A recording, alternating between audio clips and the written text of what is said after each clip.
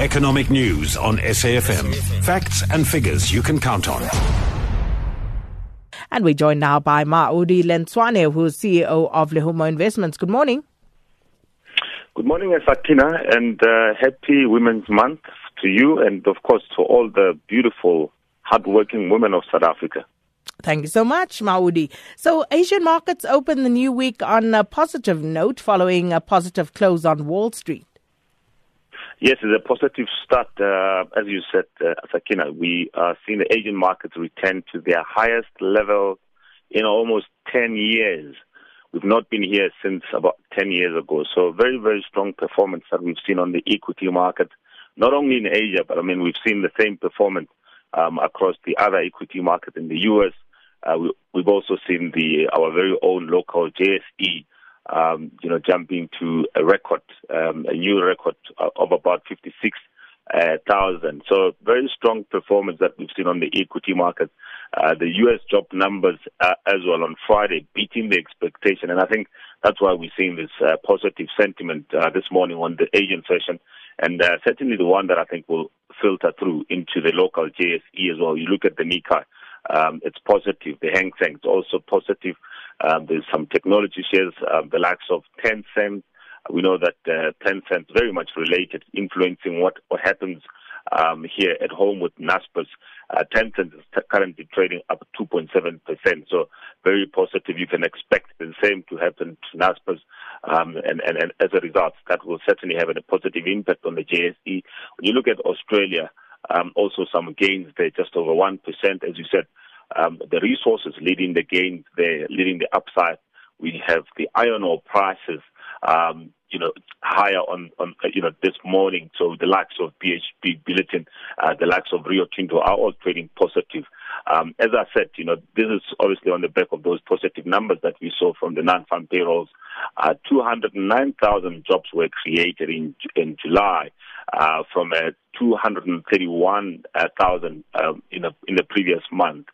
This was revised from 222,000. That was the figure that was released, but it was revised. That's the number for June. So beating the expectation was for 180,000 jobs to have been created.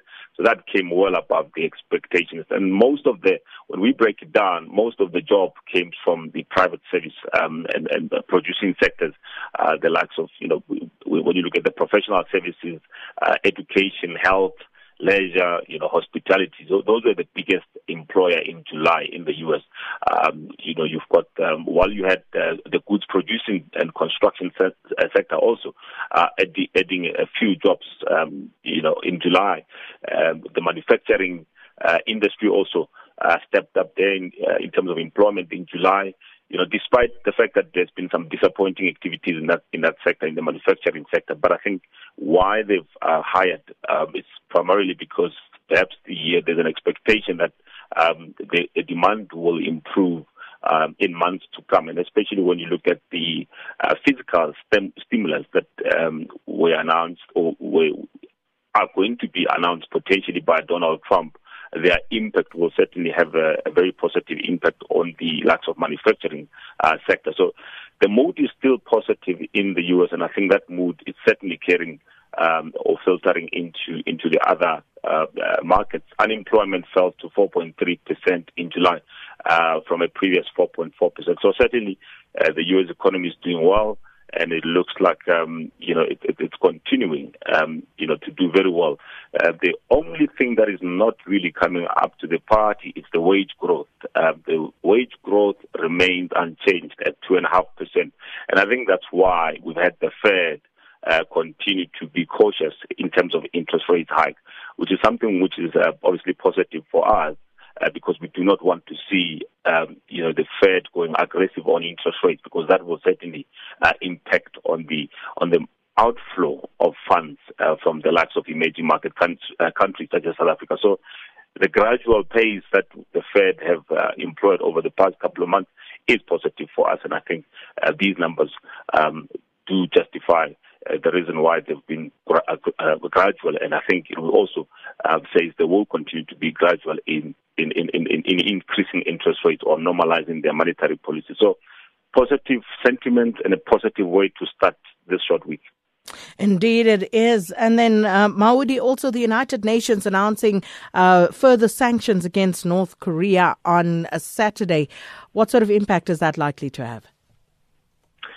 Look, it's obviously very positive move by the United Nations. I mean, this is one country that is very problematic, one country that has just been continuing to be defiant, building up nuclear weapons, the weapons that can easily destroy the whole world within hours. And we know that in July they tested the intercontinental ballistic missile, two of them, which were, launched by North Korea. Obviously very worrying for the U.S. The U.S. has come out very critical of North Korea, and also very critical of China for not putting more pressure on North Korea to stop these tests and these nuclear developments. But I think the move by the United Nations is certainly a very positive one. The one that will definitely put a lot of pressure on the North Korean, leader to move away, because it certainly is the sanctions that are going to impose or that are going to really affect the North Korean economy. They're looking at about $1 billion impact that it will have on the North Korean economy. Last year, we'll remember that the North Korean economy really grew by 3.6%. So it was a surprise.